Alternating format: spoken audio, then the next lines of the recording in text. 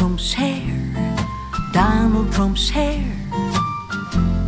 A girl could get lost in there, way up in there, in Donald Trump's hair. I have to say, as catchy as this is, I kind of preferred the one about the marching in Hillary's parade. That was, better. That song got retired. I know, that's the problem. Well, she'll be running again in 4 years.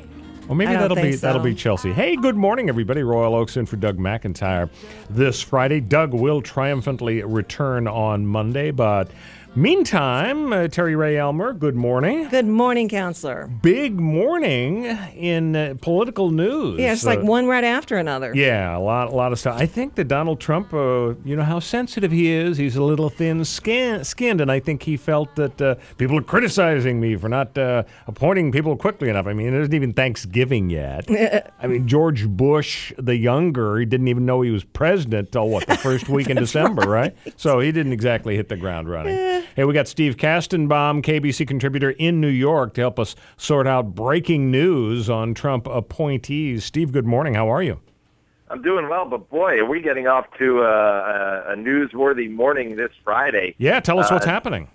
Well, Jeff Sessions, Alabama senator, has been tapped to be the attorney general in the Donald Trump administration. Now, Jeff Sessions has been very vocal about immigrants and immigration issues, and illegal immigrants, and he is very vocal on this issue about the wall and all that sort of stuff. But he has a history that Democrats are just going to attack vociferously. He opposed bipartisan efforts to reform mandatory prison sentences. Now, as you know, this is a policy that's been universally criticized by both Republicans and Democrats for having unintended, devastating consequences for poor and minority communities. He didn't want to reform mandatory long prison sentences. He's also one of two people whose judicial nominations were halted by Republicans during the Reagan years, in part because he said he thought the KKK was okay. Oh dear! Until he found out they smoked pot. So, no, in his defense, apparently he said it was a joke. And, actually that does sound like a joke. Kind of. What kind of an idiot would say, hey, the KKK's not so bad, but then I found out they like to imbibe in marijuana, before they burn crosses. There's another one, though, Steve Kastenbaum. There's another one from the same era, in the 80s. Yeah. Reagan wanted to put Sessions on as a federal judge, and the Republicans in the Senate turned him down, not only because of the KKK pot thing, but apparently there was a black federal prosecutor named Thomas Figures who said, well, Mr. Sessions referred to me as boy. That, too, was an impediment, and I imagine Democrats with long memories are going to bring that up regarding Sessions now. Yeah, and the reason I brought those things up is because this is exactly you're going to hear this throughout the day today and in the coming weeks as they digest the fact that Jeff Sessions is going to be the top cop in the United States. I mean, this is people had thought he might be Secretary of Defense.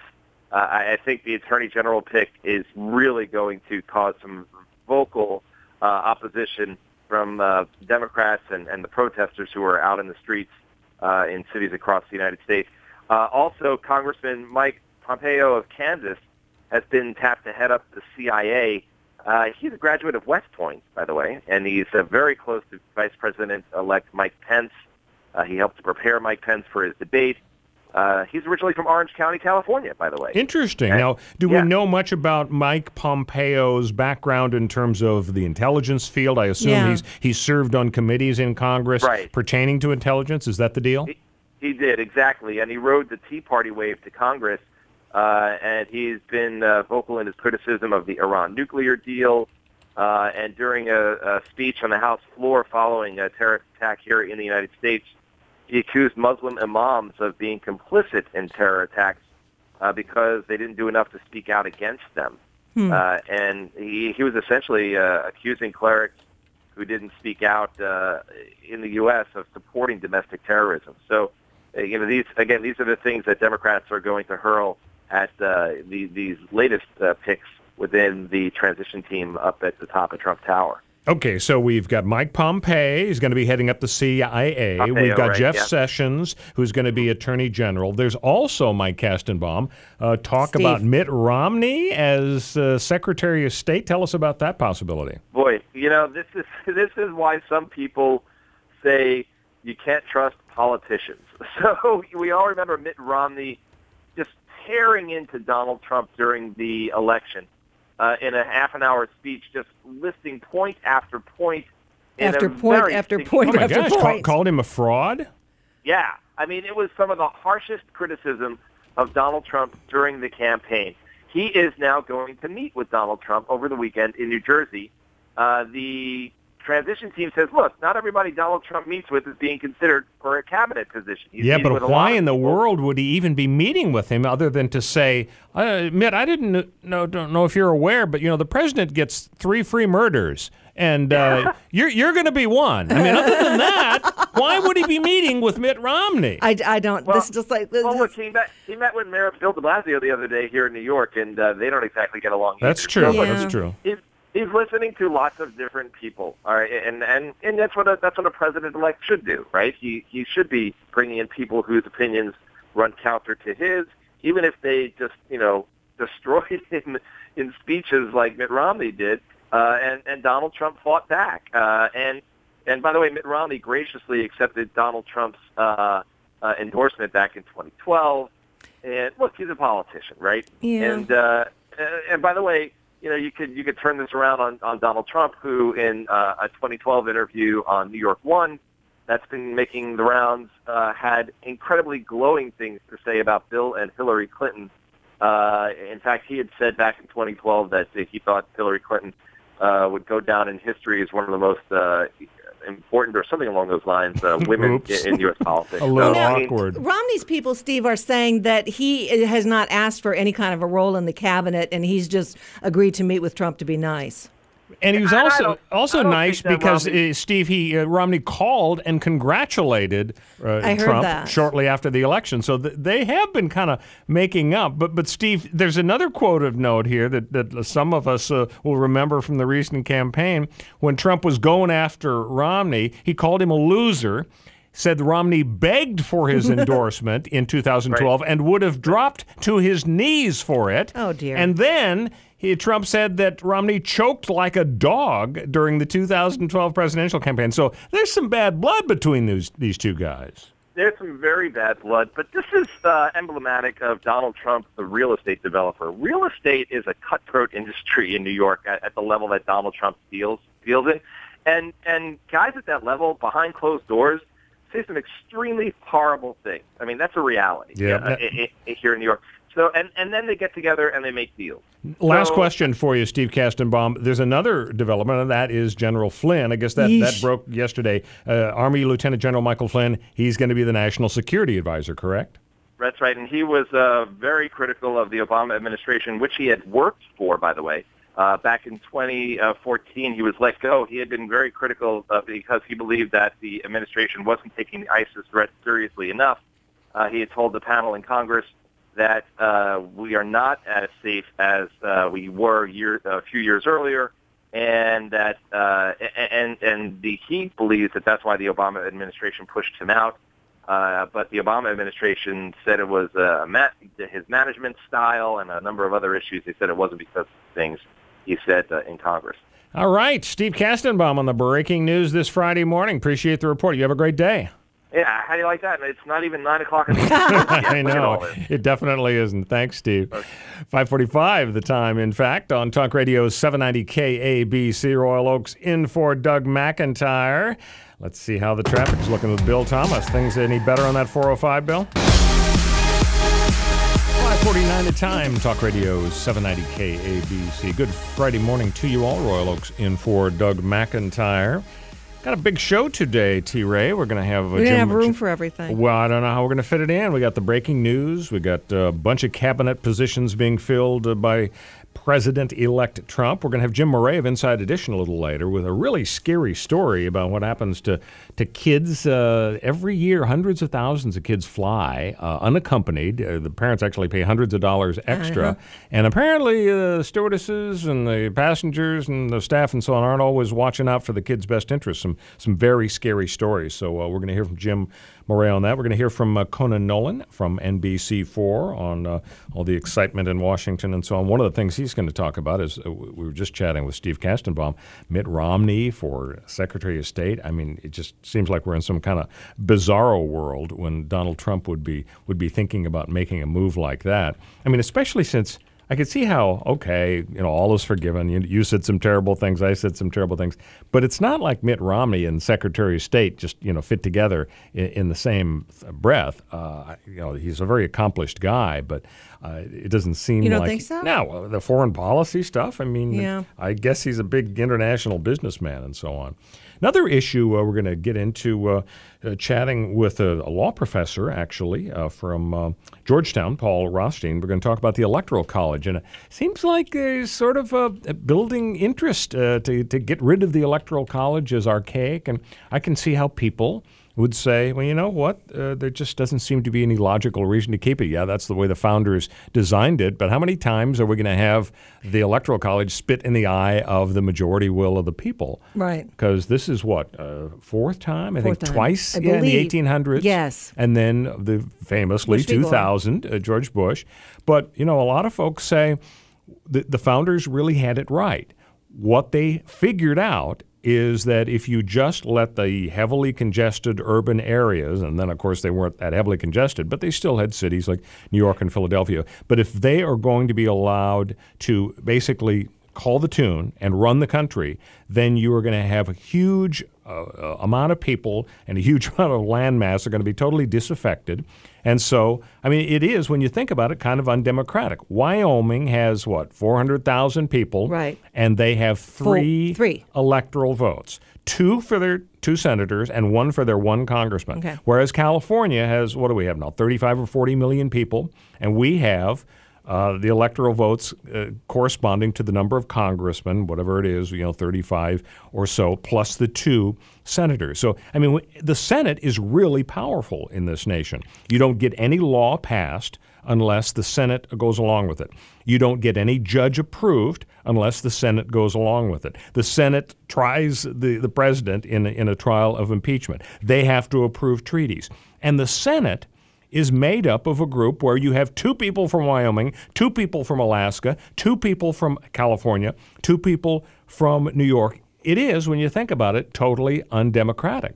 And I wonder how many times we're going to have the popular vote loser before folks are going to advance on Washington with pitchforks and torches and say, look, let's get rid of this archaic institution. Well, and the argument is, we can't have just California and New York electing the president. Yeah, I think that's a good argument. And the other argument is, whatever the founders came up with 260 years ago or so, whatever it was, the mix of balance of powers, my God, has this been a genius, enormous experiment, successful experiment in democracy, the best in the history of the world, the most enduring, successful experiment in political science. And I think most people believe it is a result of this mixture of powers. You don't have any single interest group allowed to run the show. I mean, when you think about it, majority rule isn't all it's cracked up to be. A lot of times the majority comes up with some pretty wacky things. In California, back in the 60s, the majority said, hey, people who want to rent their house should be able to say no to a black person just because they feel like it. Eesh. That passed overwhelmingly, and that was majority rule. Do we like majority rule there? No. The Supreme Court had to strike it down. Just because the majority comes up with a rule that says, hey, we're going to imprison people, intern people for no reason, or we're going to lock up all the Muslims or not let them move around the country because we feel like it. Majority rule isn't always the right way to go. You have to have a balance. You have to have the Supreme Court checking the excesses. So I think there's genius in the Electoral College. People don't appreciate it because they get bent out of shape because their favorite person loses. But I think it's here for the long haul. Hey, the Kings play here tomorrow at 12:30 and Sunday at 4:30 against the hated Ducks with Nick Nixon and Darrell Evans on the call. It's Kings twice this weekend, tomorrow at 12:30 and Sunday at 4:30 on the home of the Kings, 790 KABC. It's 5:55 here on Talk Radio 790 KABC. Royal Oaks and Doug McIntyre. Stay with us. The best part of waking up is McIntyre in the Morning with Doug McIntyre and Terry Ray Elmer.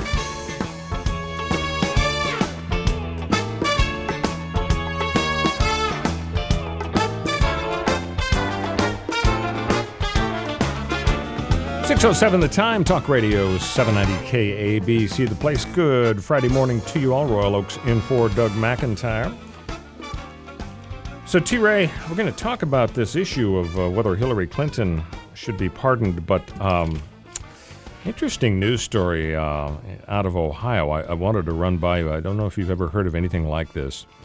The police have arrested a woman for prostitution, and they claim that she wanted nachos for a sex act. You heard about this?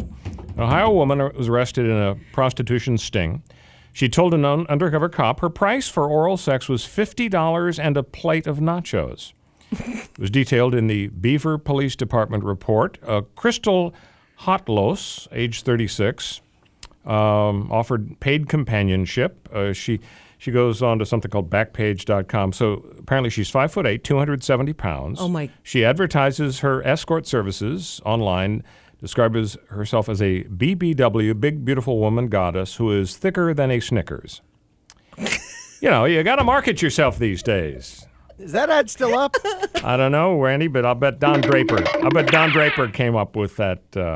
Okay, so she meets the cop. 5'8", 270 pounds. So she meets the cop in the parking lot of a Mexican restaurant in Beaver Township, which is about 13 miles south of Youngstown.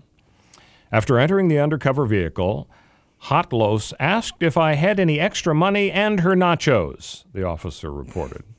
So she gets the cash. Alas, she had no nachos. She is then arrested for solicitation. There was a little bonus for the cops, too. He also collared a 41-year-old Youngstown man who had driven Hotlos to meet with him. So I guess he's like a pimp. Maybe there were drugs or alcohol involved, and she had the munchies. That's possible. I don't know. So she's booked into gotta the. Eat. Yeah. So she's booked into the jail. Girls got to eat a lot. This one, Randy. She remains locked up on $1,750 bond, and that's it. I just hope. You know what I hope? I hope it's nachos night at the jail, because after being cheated. Maybe she can get a bag of nachos Doritos out of the vending machine at jail. I suppose. By the way, have you, speaking of Doritos, have you seen those Doritos commercials that they've got online? It's like the top 10 best Doritos commercials that won all sorts of Super Bowl awards. If you haven't, just Google Doritos Super Bowl commercials. You have a little time on your hands, huh, Oh, Royal? my God. Absolutely. Absolutely. This is a wonderful way to spend time. All right. Speaking of time, should Hillary be doing time? Well, you know, that's the issue before President Obama. He's got a hard decision to make before January 20. I mean, Bill Clinton took a lot of criticism for his pardons of Mark Rich and so on. Can you pardon somebody, though, before they've been charged with any crime? Yeah, good question. And people have been digging into that. And apparently, Randy, the answer is yes. The answer is the Supreme Court had some decisions way back in the 1800s, and you may pardon people before they are convicted, before they are charged.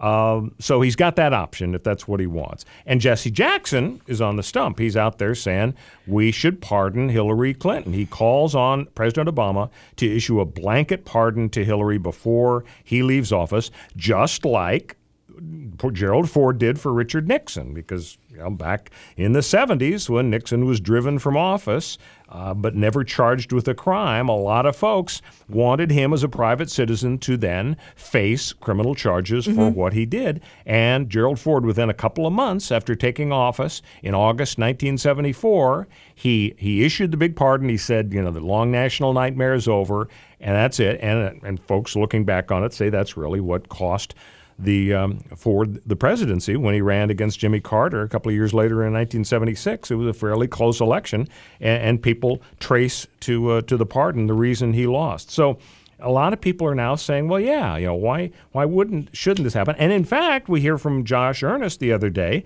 the White House may be open, at least they're not ruling out the possibility that they will pardon Hillary Clinton at the last minute.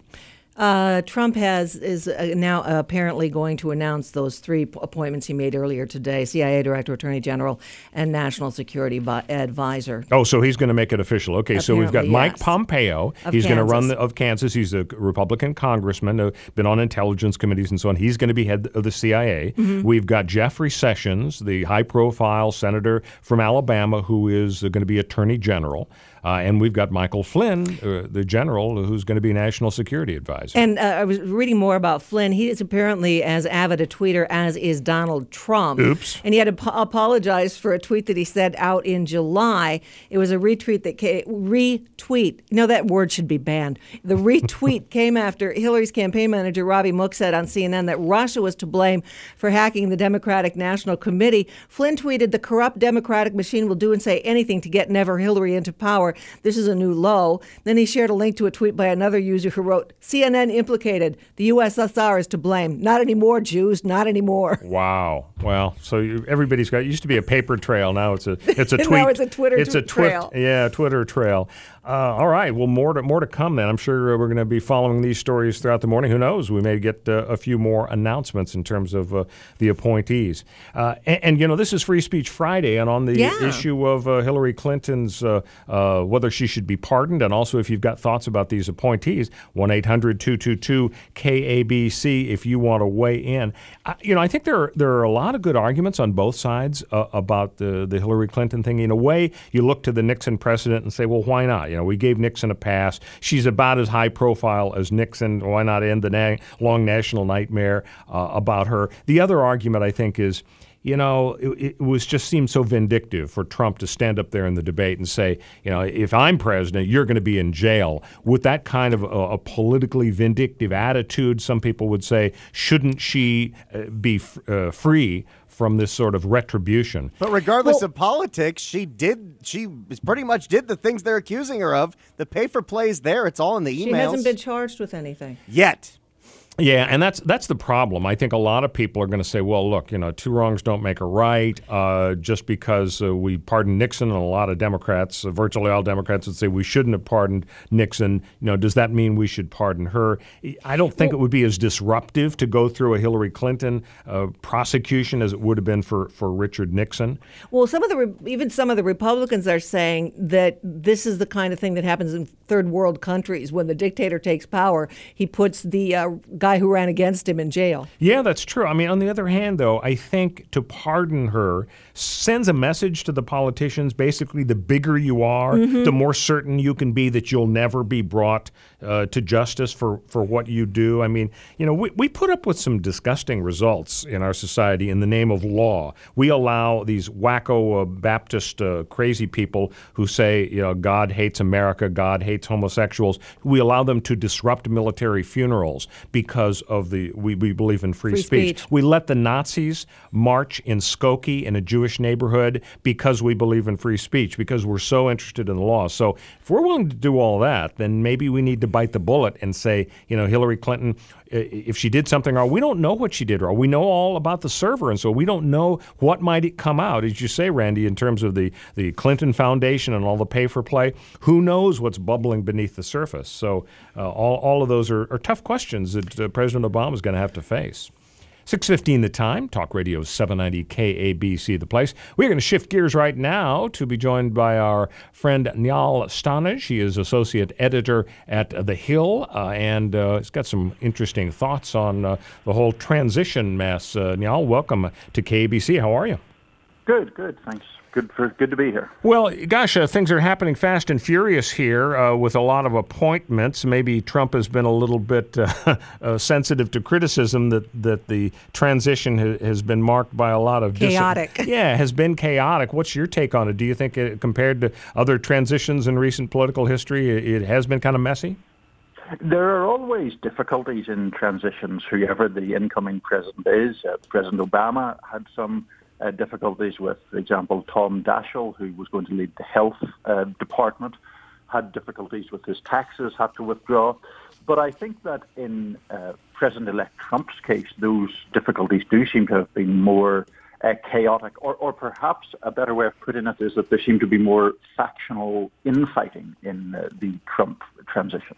I wonder if one reason for the problems that Trump has had is that he's not a career politician. I mean, when you have a guy like Lyndon Johnson or Richard Nixon to come into power, or George Bush, they've been around politics, Washington, D.C., all their life. I mean, they know all the players on both sides.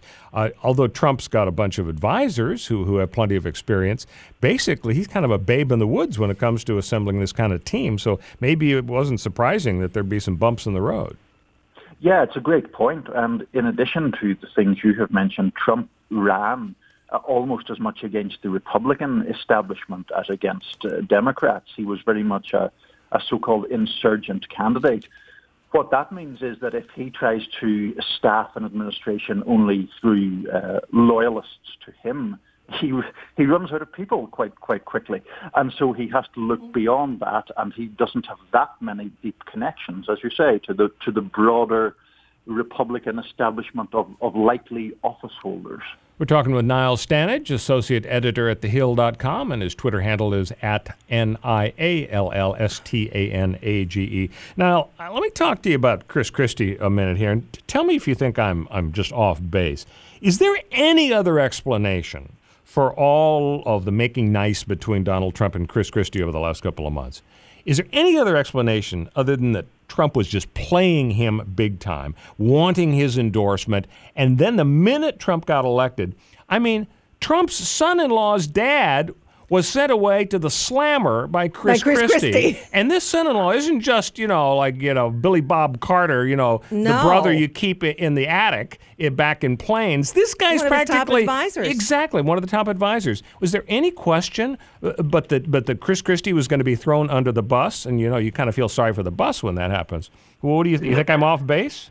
I don't necessarily think you're off base. I think that the transition planning that Chris Christie had been doing now looks in retrospect as a method to park Chris Christie away from the actual running of the day-to-day campaign. Jared Kushner, who you allude to, Donald Trump's son-in-law, is obviously no fan of Christie because of the issue with his father, Kushner's father.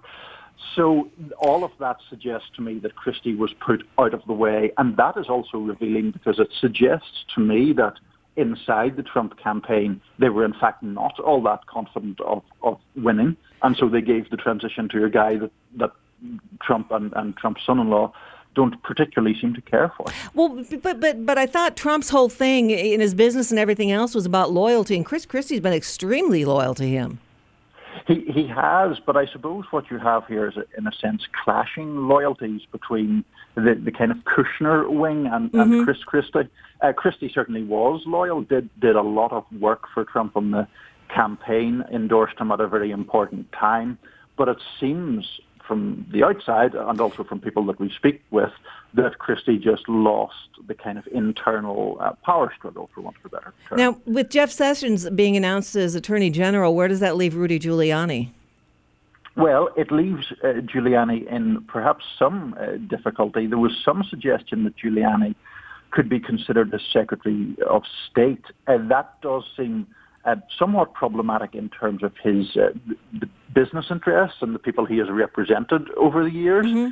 He could still get that, but otherwise it looks like perhaps a slightly lower profile post for Rudy Giuliani than he might have expected and hoped for. We're talking with Niall Stanage of The Hill. Niall, last day or two, there have been some reports that Trump's a little unhappy with Rudy Giuliani. You get the impression that maybe Rudy was getting a little too big for his britches, going around saying he wouldn't be Attorney General, being very public about his strong opinions about folks getting jobs. I wonder if Trump maybe thought he was kind of being upstaged by Giuliani. Yes, well, as we know, that's a difficult emotion to evoke in Donald Trump. If anyone threatens to do that, he tends to slap them down quite quickly. I can't remember exactly what job Giuliani was asked about, where he said to reporters, maybe me. He was asked whether anyone was better than another choice, and he suggested he himself might be better. That is not necessarily the kind of comment that endears politicians to Donald Trump, and that could be a problem. What about the role of Trump's family members in this transition? I mean, they're going to be insiders. Some of them may get jobs. We hear that the kids want to just get back to work and run the Trump empire. Is there a nepotism issue in terms of them having a formal role? And aren't there big conflict of interest issues about the Trump administration decisions maybe favorably impacting the Trump business organization? Well, to take the first point first, there are nepotism issues. There are laws within the federal government specifically designed to prevent nepotism, broadly speaking, the appointment of family members to paid roles. Now, whether the Trump children could get around that by working unpaid is, of course, one possibility. Certainly, this again typifies the fact that this is a very unusual transition where you have the president-elect's children, all very much insiders to his campaign, apparently been lined up for some kind of formal position, and I'm sure that will stir controversy just as other selections already have done. Do you think the press maybe is being a little hard on Trump? I mean, I have the suspicion that some in the mainstream media are just still so chapped about Trump winning that they're looking for any excuse to be negative. And I mean, it still isn't even Thanksgiving. I think most administrations don't really get rolling in terms of appointments until after that. And when you look back at Bill Clinton, for example, my gosh, talk about attorney general issues. He had Zoe Baird, he had Kimba Wood, they both had illegal nannies, and he had to dump both of them and end up with a third choice. So I wonder if people are really saying too soon that this is a bit of a disaster. Well, it's certainly something that the Trump people, the Trump campaign is pushing back on very much. We've had a number of advisors say that there is not the chaos that the media is suggesting that there is, saying that exactly what you said, that the media is aggrieved by Trump's win and is therefore looking to criticize him. I do think that there is an unusual element of factionalism or internal power struggles within this transition.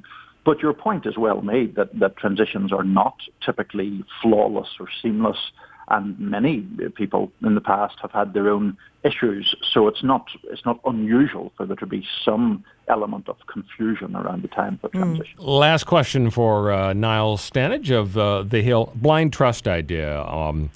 I think Bill Clinton and Jimmy Carter, a few other presidents put their businesses in blind trust, meaning somebody they don't know is running it. Jimmy Carter pretty much lost his. Yeah. Well, maybe that's the answer to my question. Do you think Donald Trump's going to put his empire in a blind trust, which, as I understand it, Rudy Giuliani was saying, well, you can't do that. The kids would be out of a job because in the blind trust, the kids are not going to be running the show. Is there any talk about that being an option?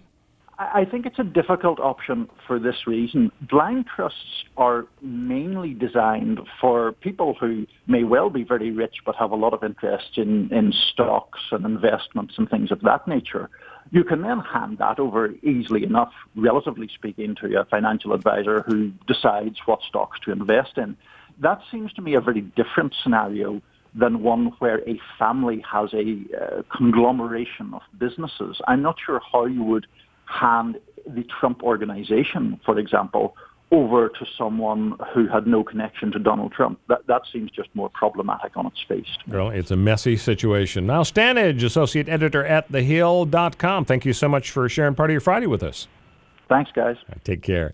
6:25, The Time, Talk Radio 790 KABC. Royal Oaks in for Doug McIntyre. When we come back, the dress that Marilyn Monroe was sewn into for her famous happy birthday speech to John Kennedy, it's gone on auction. And T-Ray, you won't believe what people are paying for that dress. Right now, you won't believe what's going on the freeway, I bet you. Bill Thomas, fill us in. Wake me up before you go. And get smart. It's McIntyre in the Morning with Doug McIntyre and Terry Ray Elmer.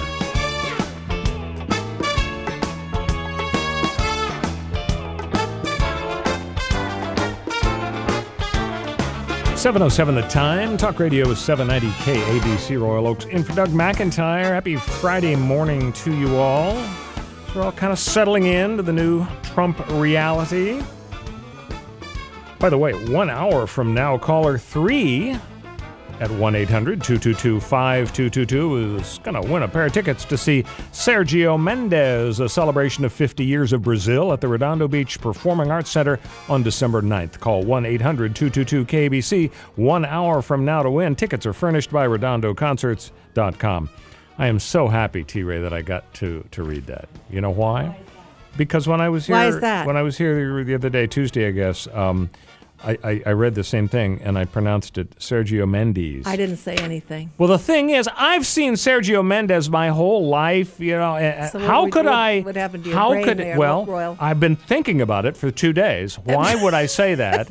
And I think of the actress Eva Mendes. Is that how you pronounce her name? I believe so. Well, you see, so I was thinking of her, and then I figured, well, I should Google her.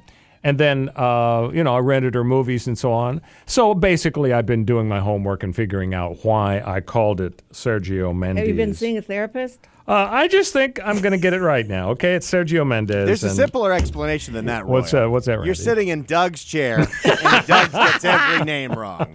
Now, I think Doug does that for a shtick. You know, he's like a UN You translator. wish. No. It's his other job. No? No. Okay.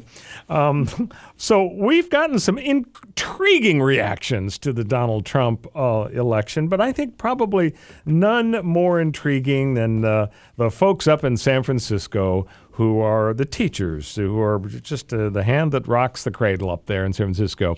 And to help us sort out their interesting, unique reaction is Harmeet Dillon, California committeewoman for the Republican National Committee. Harmeet, welcome to KBC. How are you?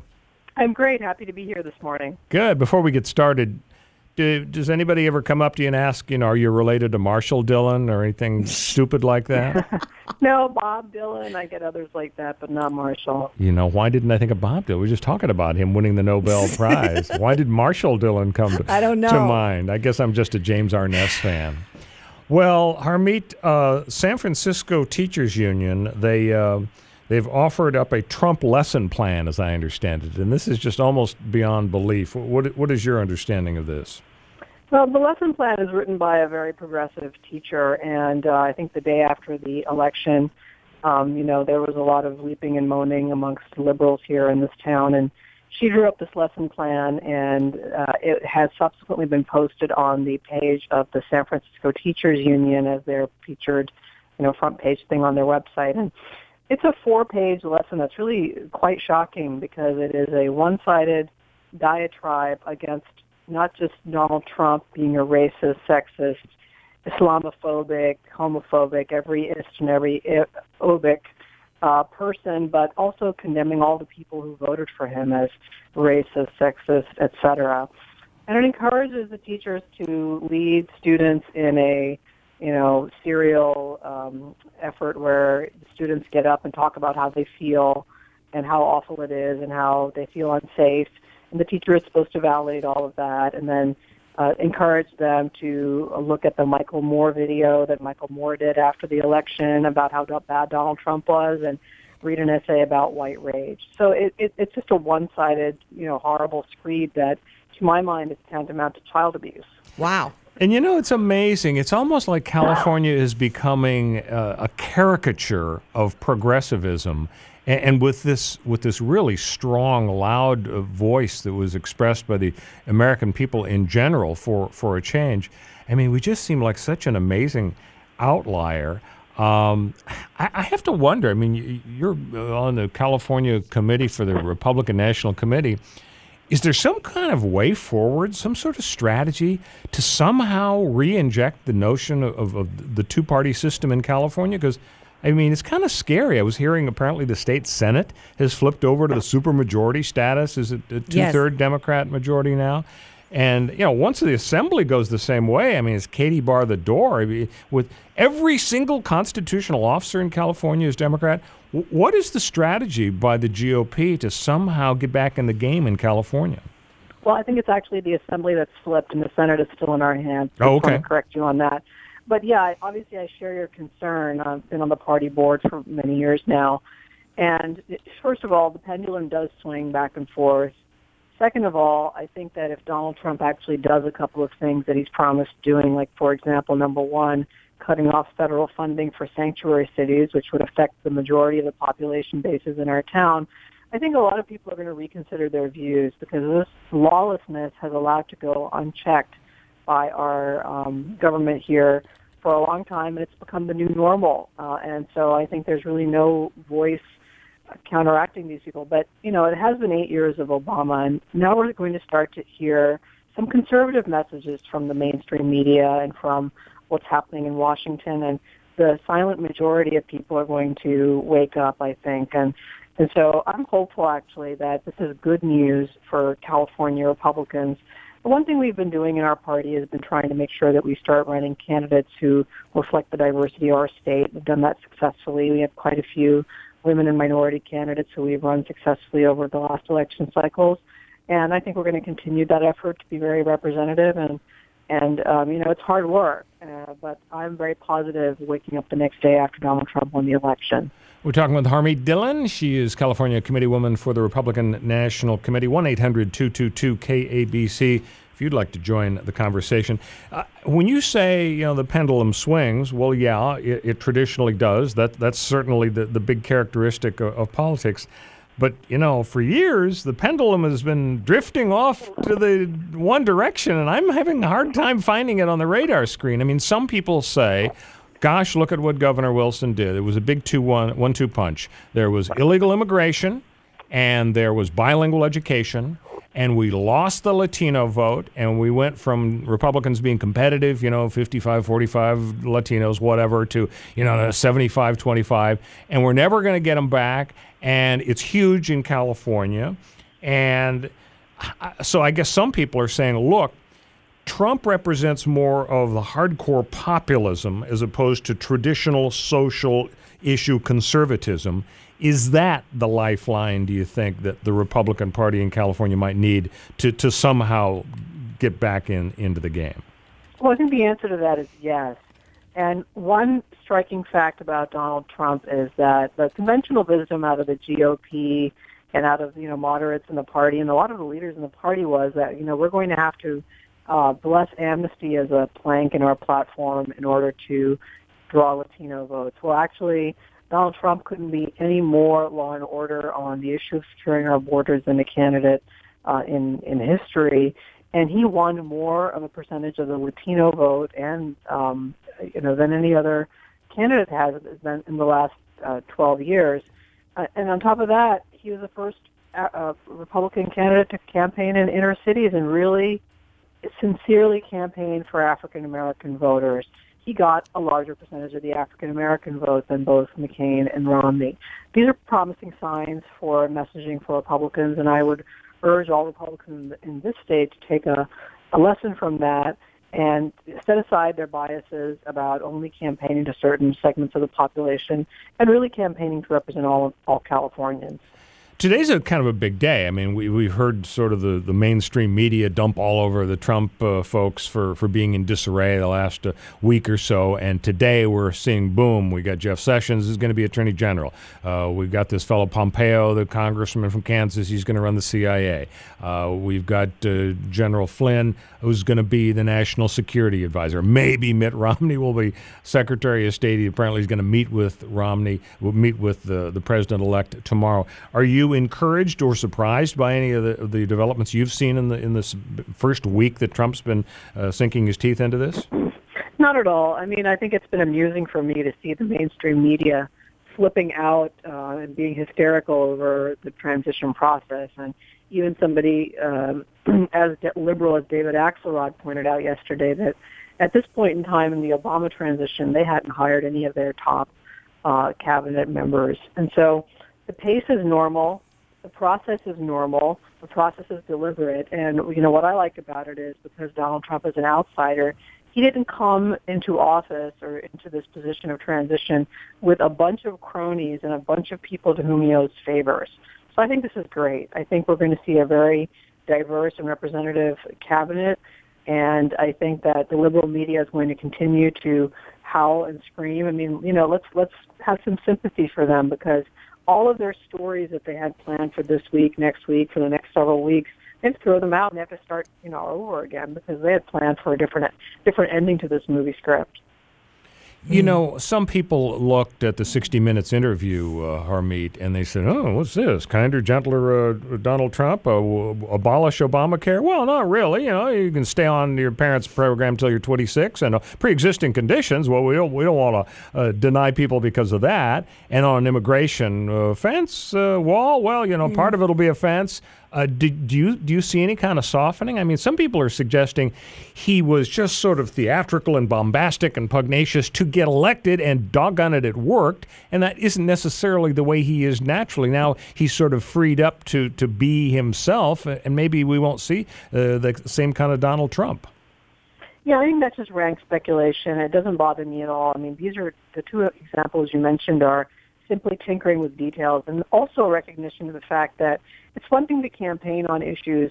It's another thing once you're the president-elect and then the new president to understand that you don't make the laws. You can present an agenda, you can advocate for it, but ultimately the process that we have, which President Obama actually circumvented, is you got to get the Congress and the Senate to pass those ideas, and then you sign them. You don't just, sign your own ideas into law around these others. And so, for example, the issues of pre-existing conditions and children on their parents' plans, these are some issues that have been floated by Republicans as great, planks of fixing the broken insurance system before Obamacare came into place. And I think they're ideas that are going to be necessary to sell any kind of health care reform to our legislature and also satisfy the people back home. So that's one. In terms of fence versus electronic versus monitoring, I mean, again, those are details. I trust the president-elect at his word that he's going to enforce our border by using modern technological methods. That's fine with me, and I think it's probably going to be fine with most Americans, too. We've been talking about the breaking news today, the various cabinet appointees, and, of course, Chris Christie's name has come up recently. Trump certainly happily accepted his endorsement, put him in charge of the transition.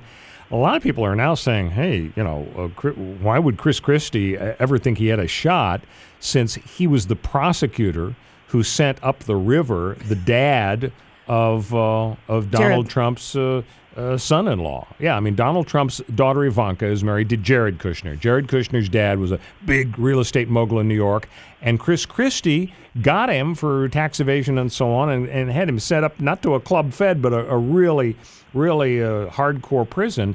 Why would anybody, on the inside there, think that Christie had a chance at the Trump administration to have any kind of a significant role?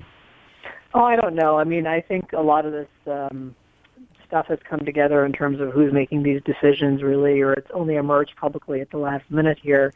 And I think there are a number of factors that come into play as to who the president is picking, and one is loyalty is clearly a factor, but who's the best person for each of these jobs? And I would argue to you that a bigger factor for Chris Christie is he was mentioned in connection with Attorney General. He's the former United States Attorney in New Jersey. The fact that the guy has had a couple of very close aides convicted of felonies in the last 2 weeks, I think has something to do with the fact that maybe he's not the right candidate for Attorney General. Right. We're talking with Harmeet Dillon, California committee woman for the RNC. Harmeet, we started talking about the San Francisco teachers coming out with these violently anti-Trump lesson plans.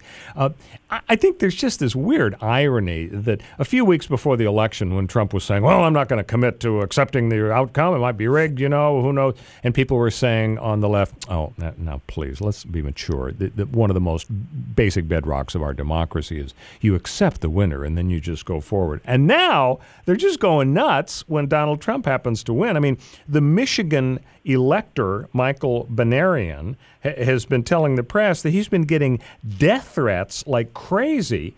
The Fire Department of New York has issued an order forbidding firefighters from hanging pictures of Donald Trump. It seems like there's been this over-the-top reaction against Trump that people on the left were saying before the election. Now remember, you've got to respect the system. Yes, I mean, I don't think anybody here on this conversation is surprised that liberals are hypocrites on this issue. It's disappointing, obviously, but I think people will get over it. And I think there are going to be some things that even people on the far right are not going to like about our new president. I think he actually genuinely intends to govern with a coalition, be the president of all the people, and that's going to annoy some people all of the time, pretty much. And so, yes, I mean, again, it's amusing to watch. It's a little bit concerning. Here in San Francisco, we have an extreme example, but I think people are going to get over it. And I have to say, I thought that the acceptance speech, the concession speech by Hillary Clinton was gracious. I thought President Obama's remarks about the new president have been gracious, although telling protesters to keep fighting is kind of a negative message that he gave out yesterday. I have great hope for this country. I mean, frankly, I was feeling pretty despondent. Obviously, sometimes here in San Francisco, it can be tough, but the election results show me that America, the sleeping America, has woken up, and we finally have a chance to turn this place around. Last question. What about the James Comey development? How big a deal do you think that was 11 days before the election? Hillary, on her conference call with her big donors, said that killed our momentum. He's the reason we lost. And just sort of secondarily, you think Comey's long for his job under the Trump administration? Well, his job, to take that one, is a 10-year appointment. And so, I generally it's considered to be in good taste to resign, even if you are in one of those term appointments. So that remains to be seen. But in terms of costing her the election, what cost her the election is setting up a private email server, destroying documents, and lying about it. It's not James Comey. And so, I think James Comey is a convenient scapegoat for these people. Frankly, I was shocked and disappointed that, in the summer that he let her off the hook, given the recitation of the facts and given the fact that we've seen prosecutions of much less egregious conduct than that. All of that said, I don't think it's healthy for this country to keep talking about prosecutions and witch hunts and so forth. I mean, our side won the election, and I think that I'd like to see President Trump focus on the future and focus on turning this country around for all the Americans, not settling former scores. All right, Harmeet Dillon, California Committeewoman for the Republican National Committee. Thank you so much for sharing part of your Friday with us. My pleasure. Take care. 7:24 The Time, Talk Radio 790 KABC. Royal Oaks in for Doug McIntyre. Were you proud of me, T-Ray, having a nice softball question there for the Republican National Committee woman? Now, was it the Comey announcement or something else that led to Hillary's defeat? What would your opinion? What do you think it was? Yeah, exactly. Well, I thought she had a pretty good answer. Hey, when we come back, we are going to find out why a lady was arrested for DUI.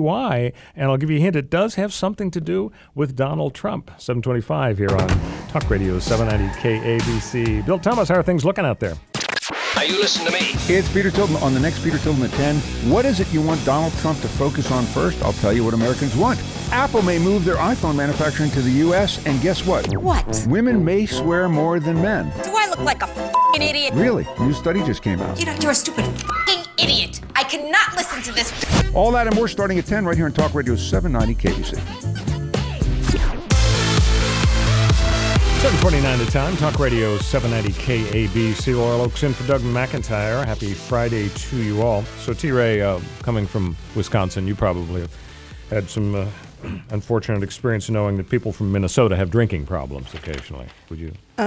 Yeah. Yeah. Well, I can vouch for this. I mean, I'm sure you know it just because compared to Wisconsin people, you're saying? Yeah, sure. I'm sure that we may Wisconsin drink more, but we people handle it better. Exactly. Than they do. Well, Elizabeth Lundberg, age 33, of Lino Lakes, Minnesota, did not handle it well.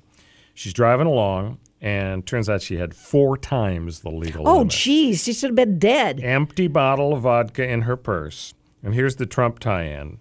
Cops stop her after she rear-ends a car at a stoplight.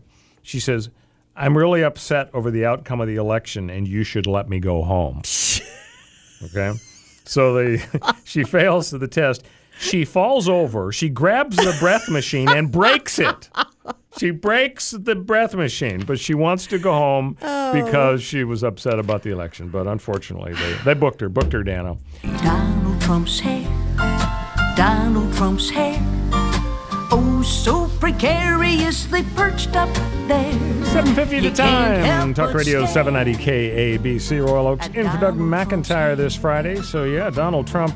Speaking of Donald Trump's hair, I was reading an article in the Daily Beast right now that there's concern that Trump's hair can't survive the wind on Capitol Hill on Inauguration Day. Wow. Well, he just needs a little gel. That's all, don't you think? Yeah. Did you see the criticism of Jimmy Fallon for Touching his fluffing hair? and mussing Yeah, I his know. hair in a friendly way? There was some who was the person who was writing an essay? They were just blasting him for Why? Ethan Cohen of the Coen brothers. Oh. Fargo. Yeah. And so on. He wrote this scathing article criticizing in a very sarcastic way various people that sort of contributed to Trump's victory, and one of them was Jimmy Fallon because he said it humanized Donald Trump. What? So you're not allowed to do a softball interview if you're a late night host? I guess not. That's the interview that isn't that when Hillary came on next, then he gave her she gave him the softball. Was that the same one? Maybe I think so. I think it was. Yeah. The story now is that it really isn't his hair.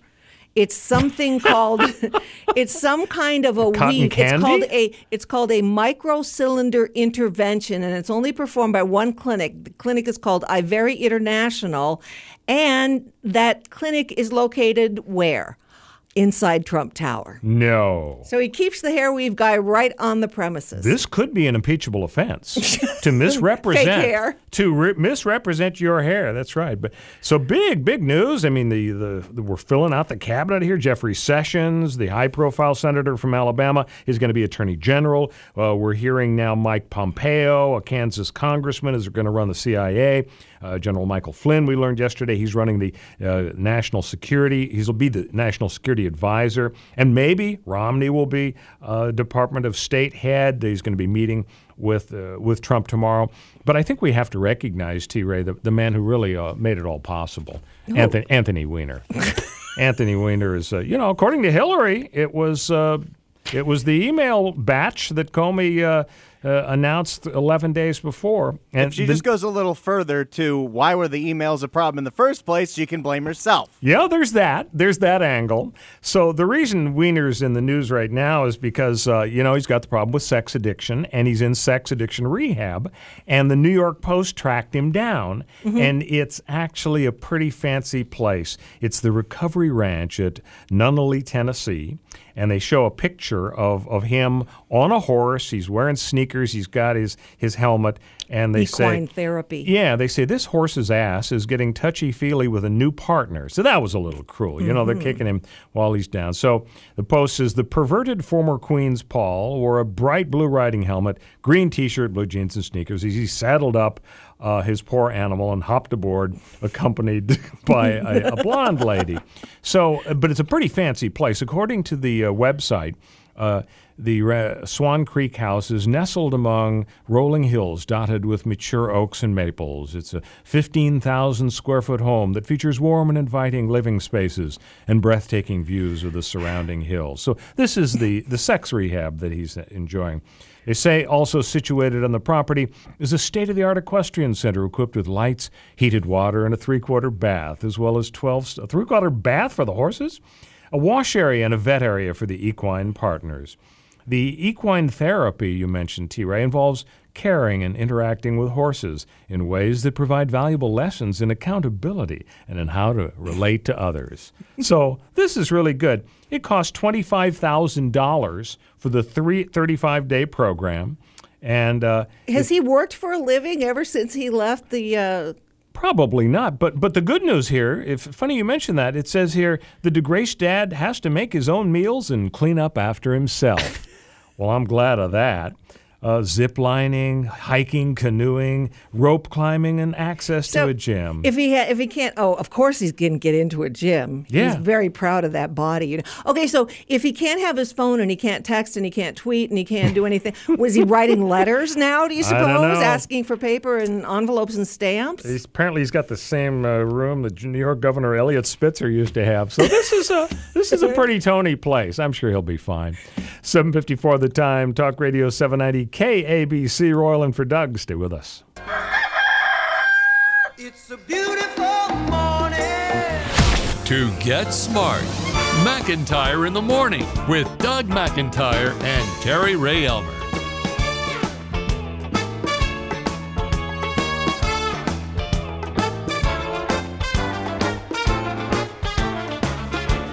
.807 the time, Talk Radio 790 KABC, Royal Oaks, and for Doug McIntyre. Happy Friday to you, although according to Bill Thomas, it hasn't been too happy for some folks out on the freeway. Somebody texted me the other day. He said, you know why they call it the 405? Because you're liable to be there for 4 or 5 hours. When we did our show in Burbank, it took me 2.5 hours to get there. Wow. Just, well, the sad thing was, of course, they spent how many years? 4 years? Widening it. Makes no difference. Well, they did a study, and it was worse. It was from 35 minutes and 14 seconds to 35 minutes and 19 seconds after all of that. Now, they blamed it on an increase in population, but I think that's probably a big fat lie.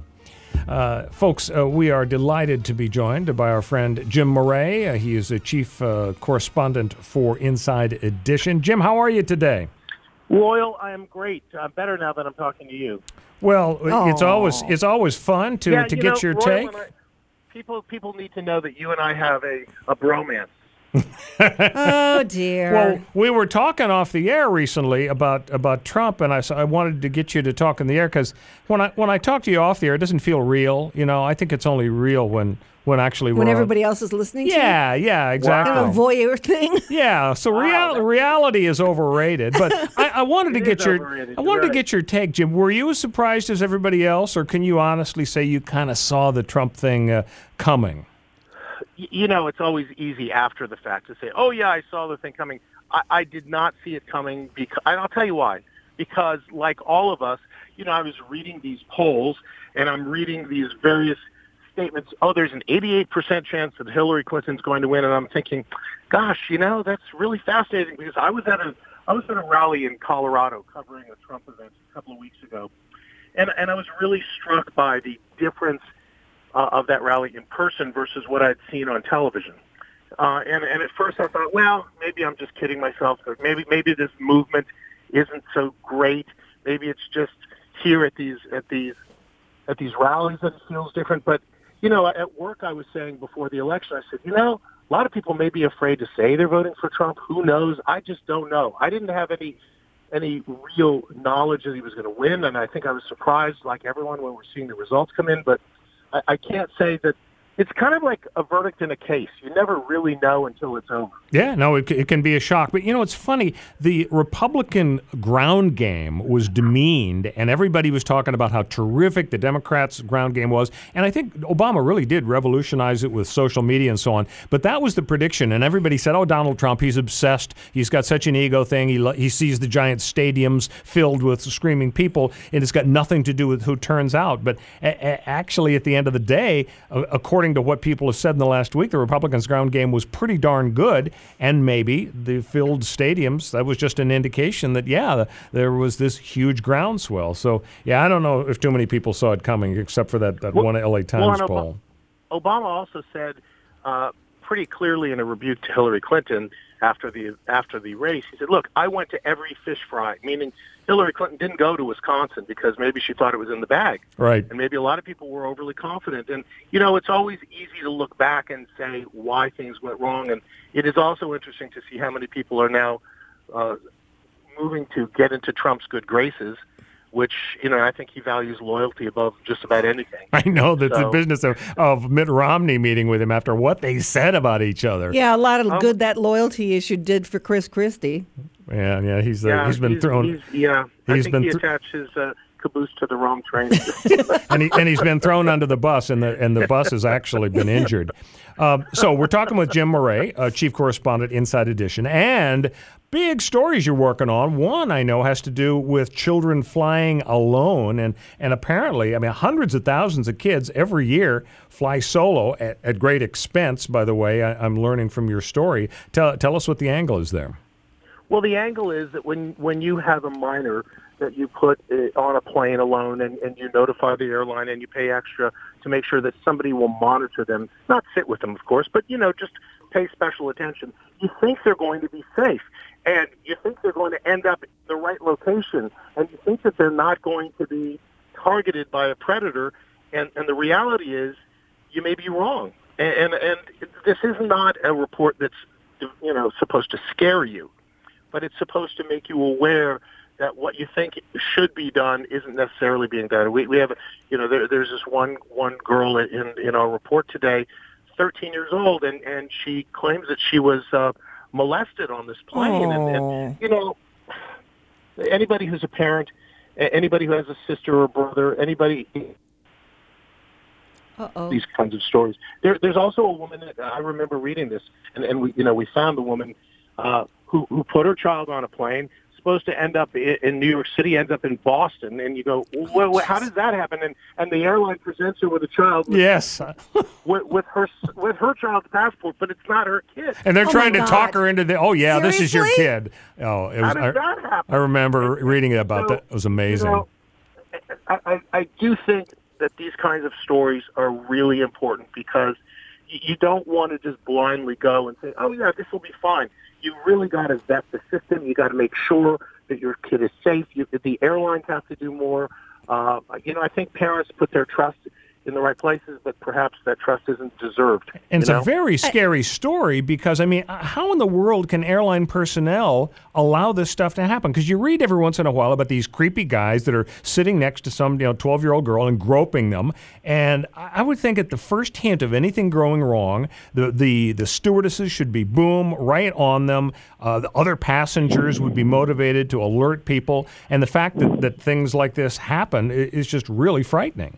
Well, and here we put it to the test by having a minor, an unaccompanied minor, on a plane, and we had producers with them, and photographed what was going on, Mm-hmm. and you see how easy it is for somebody who shouldn't be sitting next to them to change seats during the flight, to give them a candy bar, to ingratiate themselves with this child, and you think, wow, if this weren't a test, if this weren't a controlled situation, this could be really frightening. And by illustrating how easy it is to use the system in a way that it shouldn't be used, right? And you subvert the system, and you could take advantage of a child. It's just good for people to be aware of this. Well, folks should just tune in to Inside Edition, 4:30 on KCAL 9, and with Jim Murray and his colleagues. Jim, I wanted to get your take also on the Megyn Kelly drama. Do you think that this is kind of a feud designed to pump up the Amazon figures for Megyn Kelly's new book? Yeah, or do you think there's really some bad blood between her and Bill O'Reilly? Because it's kind of weird. O'Reilly going on network morning shows, blasting her, saying, people should be loyal to their network and so on, and then she has to respond and rebut and say, it's Roger Ailes that put the network in a bad light. What's your take on that? Well, I think there's two issues with Megyn Kelly. There's one, the Roger Ailes feud, and two is the Trump feud. And the issue for Megyn Kelly with her new book, certainly on Amazon, is that Trump supporters have been trolling basically her book sales and reviews, and posting reviews when they haven't even bought the book or read the book, and they're posting these horribly negative reviews, trying to bring the 5 stars down to a 1 star.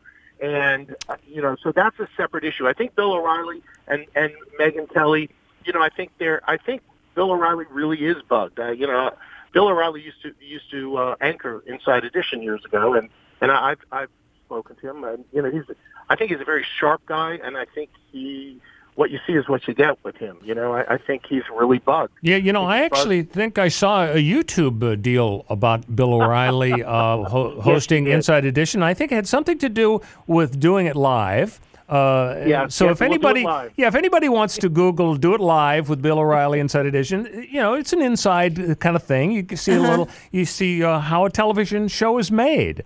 It's fascinating. Now, I remember that now. Oh my gosh! If you ever feel down in the dumps, ladies and gentlemen, just Google Bill O'Reilly "Do It Live" on Inside Edition. So Jim, is that T-Ray I hear? T-Ray is yes. on. She is How on. are you, T-Ray? I'm fine, Jim. How are you? She's on duty. So Jim Murray. Keep Royal honest. Yeah. Jim Murray, what do you think that it's likely that Megyn Kelly is off to the races for like $22-23 million? Because as I understand it, she's making like $15 million a year from Fox. They want to keep her, but she's going to want to go for the big bucks. And the speculation is maybe ABC would be willing to pull her in and take a gamble on her boosting their ratings. Well, but you have to look at where you're going to be the most important. I think she is a star no matter where she is, but I think she's clearly the star at Fox. You got Bill O'Reilly, you got Megyn Kelly. Sean Hannity would be really upset to hear me say that, but I think she is a star, and I think she could wield a great deal of power at Fox. I think the bench may be deeper at some of the other networks. So, look, that's her choice. Do I think she could get $20 million plus a year? Yeah, I do, actually. And she's sharp, she's attractive, she's a lawyer, she's tough, she's got a very high profile. I think this issue with Trump, I think this was the best year of her life. I think she's called it one of the most challenging, and perhaps that's true, but I think it's been just the best thing for her. And she handled herself very well. We're talking with Jim Murray, chief correspondent for Inside Edition. I got to get your take on Kanye West. I was a little stunned this morning when T-Ray brings in the headline, Kanye West supports Trump. And what is he run thinking? In 2020. Oh, my gosh. I don't know if you've read about these San Francisco teachers. One of them up at 3 a.m. the night after Trump won. She comes up with this lesson plan that basically calls him homophobic and xenophobic and racist. And this is now the official lesson plan for kids in San Francisco. There are death threats, Jim Murray, coming into one of the Michigan electors who's going to be part of the Electoral College. What is Kanye West thinking coming out for Donald Trump? Well, Kanye has said he's running for president in 2020. And the most interesting element of that story is not that he says he supports Trump, but he says he didn't vote. So I don't know how valid his support is. He didn't vote. It's like Steve Martin and taxes. Remember part of his old routine, how to avoid paying taxes. Just you don't pay taxes and then say, I forgot. When right. It's probably just a big publicity thing for Kanye West, but why in the world would he want publicity like that? Because I would think a lot of his fans would say, I'm not going to buy any more of his vinyl records now that he's supporting Donald Trump.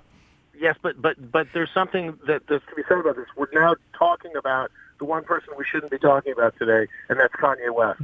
Well, let's talk about somebody we should be talking about, and that's Hillary Clinton. I want to get the Jim Murray view on whether President Obama should pardon Hillary Clinton. I have to tell you, I have mixed feelings because totally setting aside what's right and wrong, Jim, which I occasionally do, for me to talk about high-profile trials, this would be the ultimate if Hillary were on trial.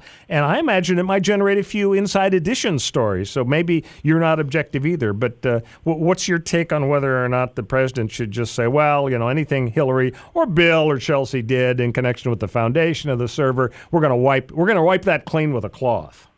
I'm mixed as well. And I look back to Gerald Ford's pardoning of Richard Nixon, and at the time, I think there's no question that cost him a re-election. No question at all. And it was years later and reading number of stories about Gerald Ford that I think, in his view, he sacrificed even perhaps his legacy and his career for what he thought was the best move for the country. I think in this case, it's such an unknown whether or not Donald Trump's administration is going to go after Hillary Clinton. And I think there's so many perils if they do that part of me thinks that President Obama should grant Hillary Clinton a pardon just for the good of the country. Mm-hmm. I don't think it should extend beyond Hillary Clinton to Bill and their daughter, Chelsea. I think, because I think the issue is, do you want to go after your political rivals if they lose? Right. That's the problem for me. And I think that the country can't endure that. I think we need to move on, take a breath, and try to make the best of this and see how it goes, but not take Hillary Clinton down in the process. So, and then the other part of me says, well, wait a minute. If you or I break the law, we're not getting a pardon just because, we know the president, right? Now, no, you're right. The other guy that might be putting in for a pardon, of course, is Anthony Weiner. And I wonder if maybe the New York Post scooped Inside Edition on this. But did you see the Post story about Anthony Weiner's cushy sex rehab? He's at an equestrian ranch in Tennessee. It costs $25,000 for 35 days. And the post had a picture of him. It was a little like the Michael Dukakis picture in the tank with the helmet. Let's just say Weiner didn't look comfortable atop the horse. Jim Murray, from your perspective, do you think it was Anthony Weiner that brought down Hillary Clinton, that destroyed her momentum 11 days before the election? I mean, look, I think it clearly changed the momentum, but I don't believe that alone brought Hillary Clinton down. I think that if you look at what President Obama said, I don't think she believed that Donald Trump was the threat that he was. I don't think she went everywhere she needed to go. I don't think that she presented the proper message to motivate people to vote. You had huge numbers of people, African Americans. That count was down 1 million over 4 years ago. There were 3 million fewer Democrats who voted. I think that a lot of people didn't like either choice, and she unfortunately didn't motivate anybody to tilt the scales. Even though she won the popular vote, it was the wrong vote, right? It was the wrong location. So she didn't go to the states where she felt she had a lock. She should have gone to a couple of more Friday night fish fries in Wisconsin. I just think she wasn't exactly the best retail politician. Hey, Jim, last question for you. I wanted your take on David Letterman because I saw the most unusual interview of him by, I think, the New York Times recently. First, for openers, he looked like Santa Claus. I mean, he had this... Not even a good Santa Claus, like a bad Santa Claus. Yeah, like a bad Billy Bob Thornton. bad Santa, exactly. I think it's creepy. Yeah, but I mean, Really it was just so amazing to me that here's this guy, and of course it reminds you of Johnny Carson, on top of the world, leaving on top. He could do 2, 3, 4 specials a year, could basically do anything he wants, and kind of turns into a recluse with a Santa Claus beard. I mean, I know that you've bumped into David Letterman in your career over the years. Are you surprised that he's kind of following in Johnny's footsteps? Oh, he worships. Well, I think it takes an extreme amount of class to leave on top and leave it at that. That's tough. That shows you put your ego aside. He did something amazing. I love David Letterman. I've always thought he was my favorite. I respect that a great deal. It's tough. It's tough for those of us who are in media. We're in it in part, let's face it, for ego. He put that aside and said, I've done what I've done, and I'm fine with it. The beard thing is a little strange. I do think I don't get it. Maybe he's going through something right now, but I have nothing but respect for David Letterman. He's going through something. Well, I just hope he gets back on TV. Are you going to grow a beard when this gig goes away? I'm thinking about it. It's a possibility. Hey, Jim Murray, Inside Edition Chief Correspondent, thank you for filling us in on this story about kids flying alone. We will be tuning in 4:30 p.m. KCAL 9. You have yourself a great weekend. Thank you, too. Bye-bye, team. Bye. Take care. 8:24 the time. Talk Radio 790 KABC. He didn't take too well to you dissing Letterman. No, you're right. One of his heroes. Yeah, that's a hot button. Hey, when we come back, Marilyn Monroe's dress, the famous one that she wore when she sang Happy Birthday to John Kennedy, is gone on auction, and you will not believe what it fetched at the auction. So stay tuned for that. 8:25 the time. Talk Radio 790 KABC. Bill Thomas, how are things looking on the roads? Now you listen to me. It's Peter Tilton on the next Peter Tilton at 10. What is it you want Donald Trump to focus on first? I'll tell you what Americans want. Apple may move their iPhone manufacturing to the U.S., and guess what? What? Women may swear more than men. Do I look like a f***ing idiot? Really? New study just came out. You're a stupid f***ing idiot. I cannot listen to this. All that and more starting at 10 right here on Talk Radio 790 KBC. 8:29 at time. Talk Radio 790 KABC. Royal Oaks in for Doug McIntyre. We'll get to that Marilyn Monroe story, but T-Ray, we've got breaking news. Marla Maples, Donald Trump's second wife, yes, was spotted at Trump Tower the other day, and people are saying, what the heck? Why is she there? I mean, she bugging him about late alimony payments or who knows what? Well, it turns out she wants to be an ambassador. Are you kidding An me? ambassador somewhere in Africa. Somewhere? And we're not sure that she's aware that Africa is more than one country, but apparently she and little Tiffany have been visiting there, and she's volunteered, and she's trying to pull strings to get a position there. So, in addition to Mitt Romney as Secretary of State, it kind of makes you think of that famous Mariah Carey quote. She was quoted in an interview years ago.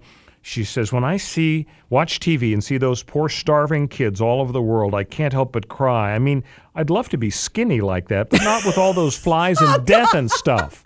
So that's Mariah Carey. I wonder if Marla Maples is basically in the same kind of situation. Oh, my God. By the way, on the Marilyn Monroe deal, it's pretty remarkable. The dress that she was sewn into, it went for $4.8 million at an auction in Los Angeles. Ripley's, believe it or not, bought it. So it's staying in town. Exactly. Get on to Hollywood Boulevard. You can see it. 8:30 the time. Talk Radio 790 KABC. T-Ray with the headline. What time is it? Time to get smart. It's McIntyre in the Morning with Doug McIntyre and Terry Ray Elmer.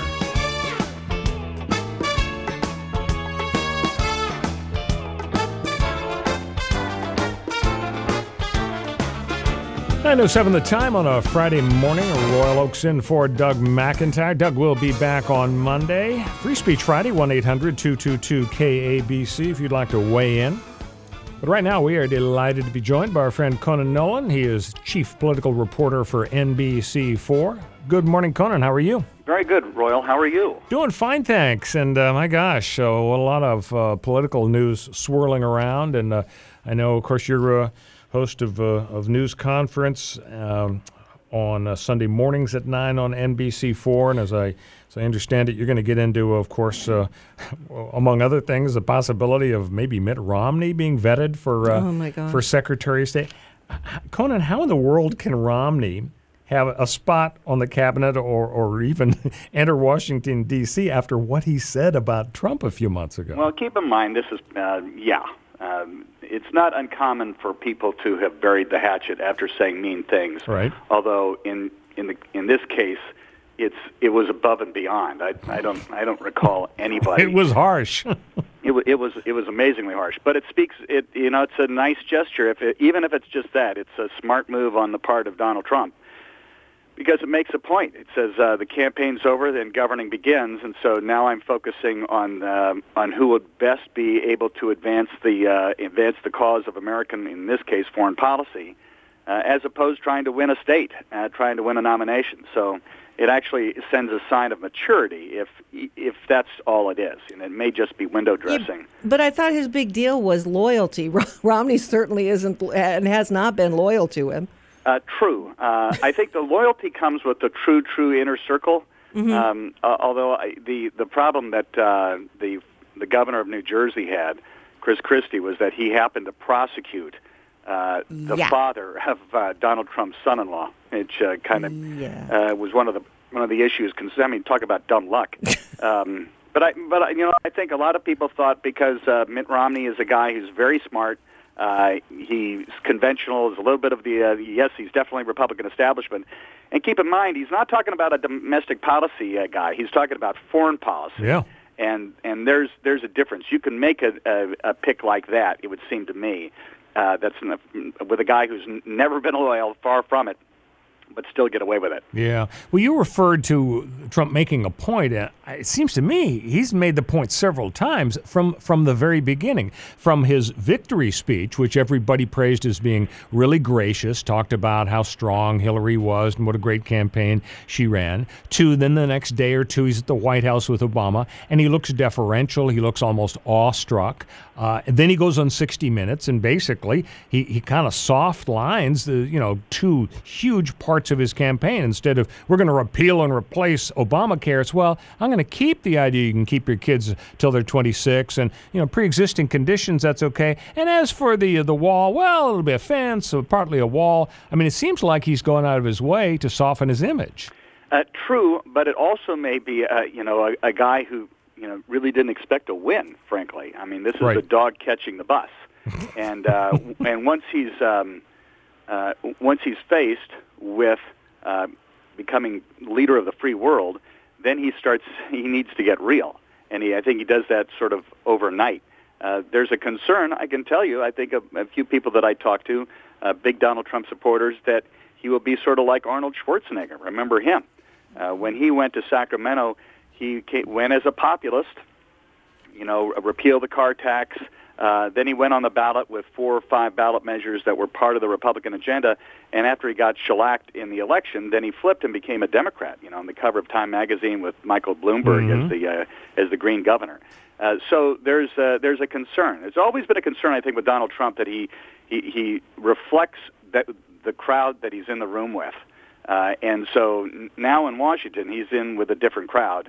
And who knows? Maybe this is all calculated. This is all part of him, trying to calm the nerves of one part of the country that is extremely concerned, if not, just downright worried.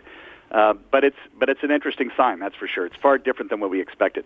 We're talking with Conan Nolan, NBC4 chief political reporter. You can see him as host of News Conference every Sunday morning, 9 a.m. on NBC4. Conan, you mentioned Chris Christie. You tell me if I'm just being cynical here, but the history of Christie putting in prison the dad of Jared Kushner being married to Ivanka, daughter of Donald Trump.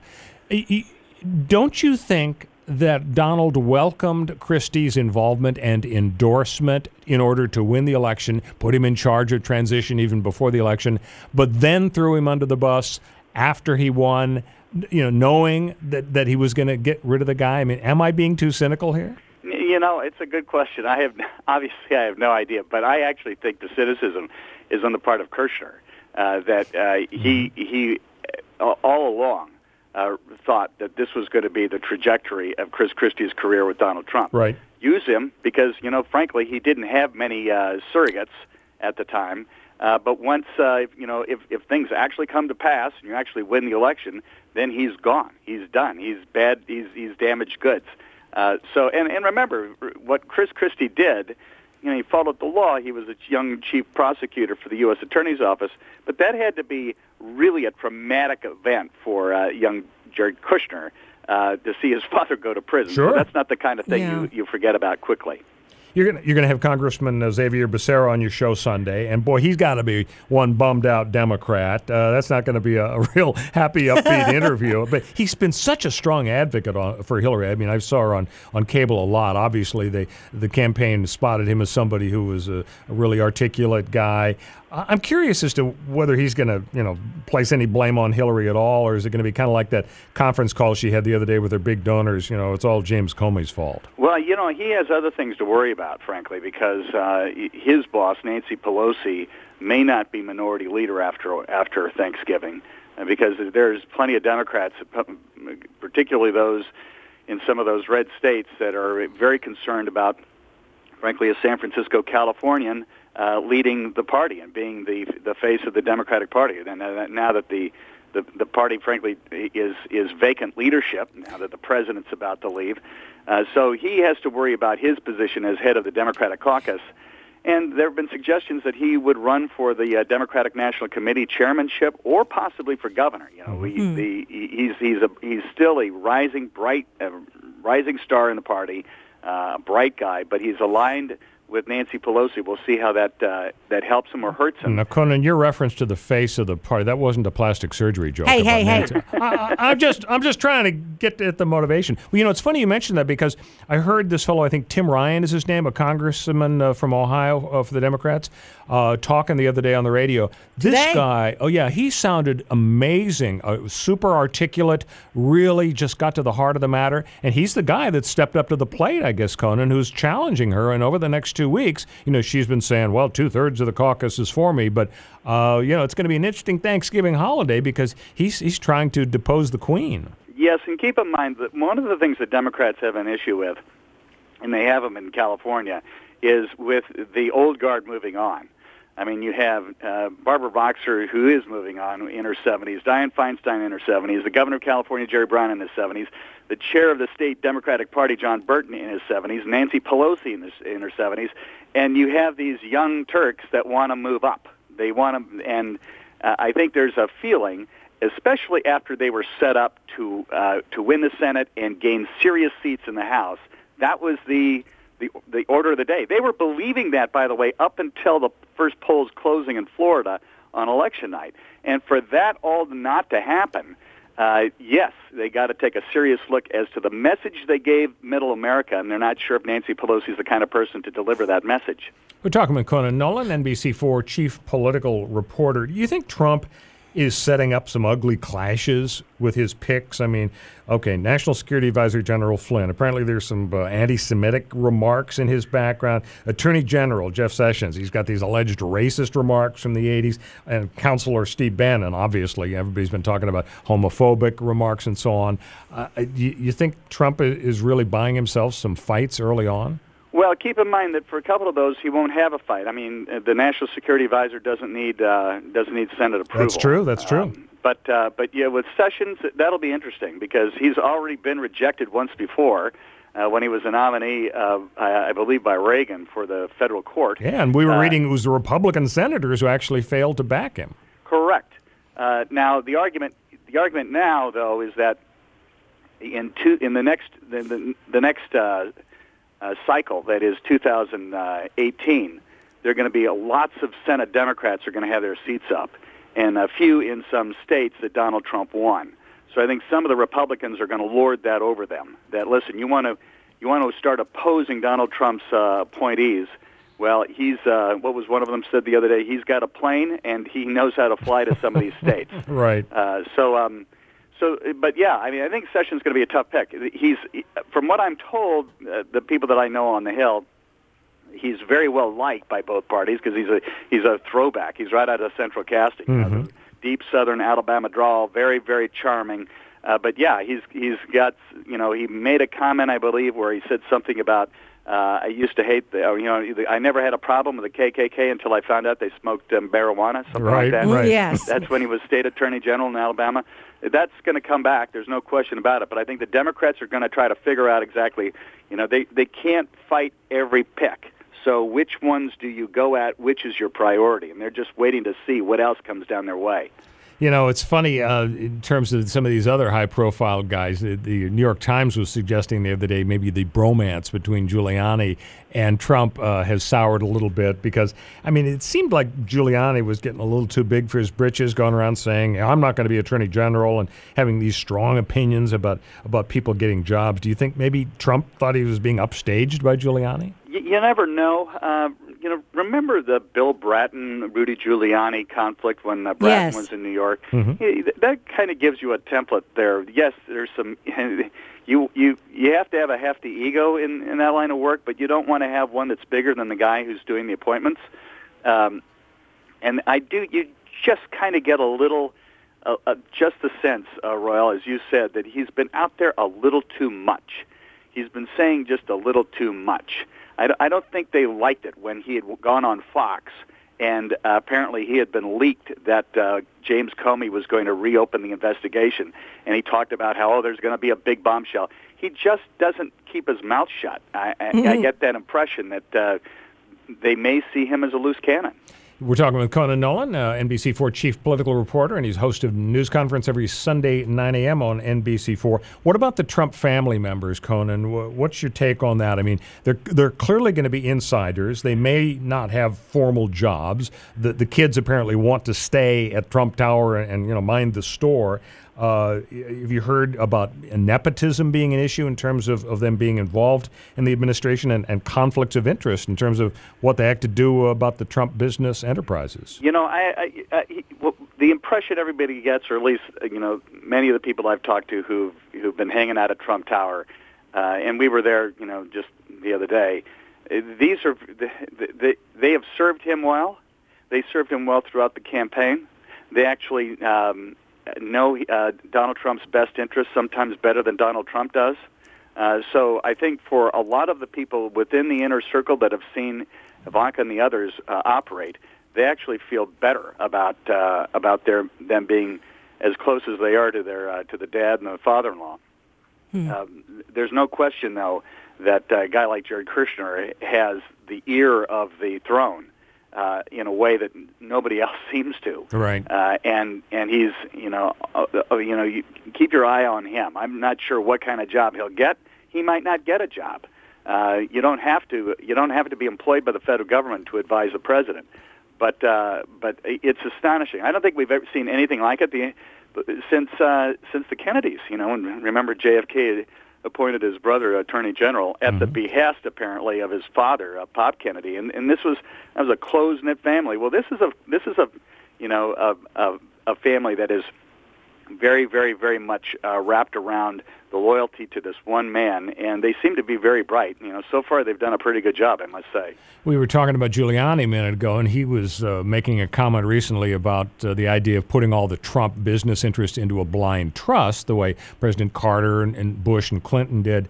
And he was saying, well, they can't do that because if it goes into a blind trust, that means a stranger, by definition, has to get involved now and run it, and Trump would just get a check later on. Right. And Giuliani said the kids would be out of a job, and so you can't put it in a blind trust. I wonder if that's.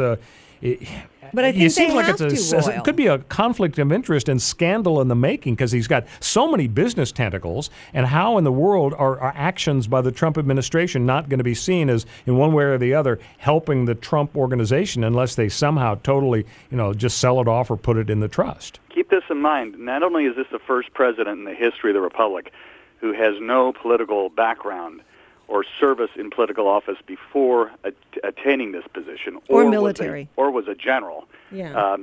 And it's also the first time we've ever had somebody with a kind of business ties globally. This is the first true globalist president. Although he got elected in an anti-globalism platform, this is a guy who's got his fingers in countries around the world. So.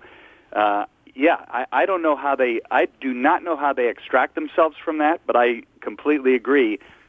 Democrats are looking for avenues, and that is one avenue that they're looking at down the road to see what they can get them on.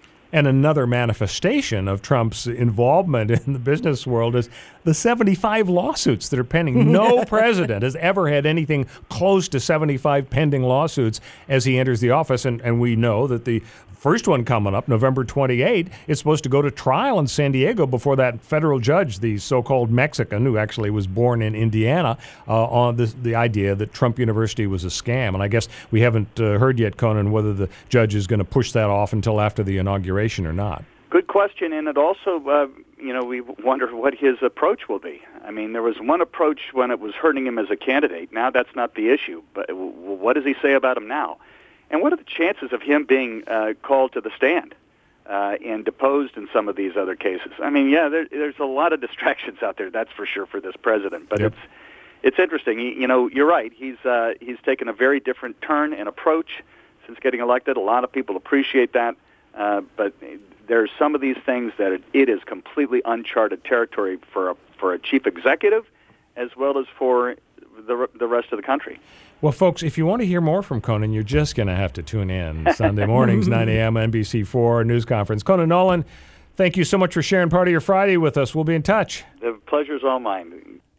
Take care, Conan. 9:24 The Time, Talk Radio 790 KABC, Royal Oaks, in for Doug McIntyre. When we come back, we actually are going to solve a mystery here. There was a DUI recently and has a Trump connection. There was actually the causation for the DUI was Donald Trump, at least according to the defendant. So stay tuned for that, and stay tuned for Bill Thomas, who's got the update on the traffic. Bill.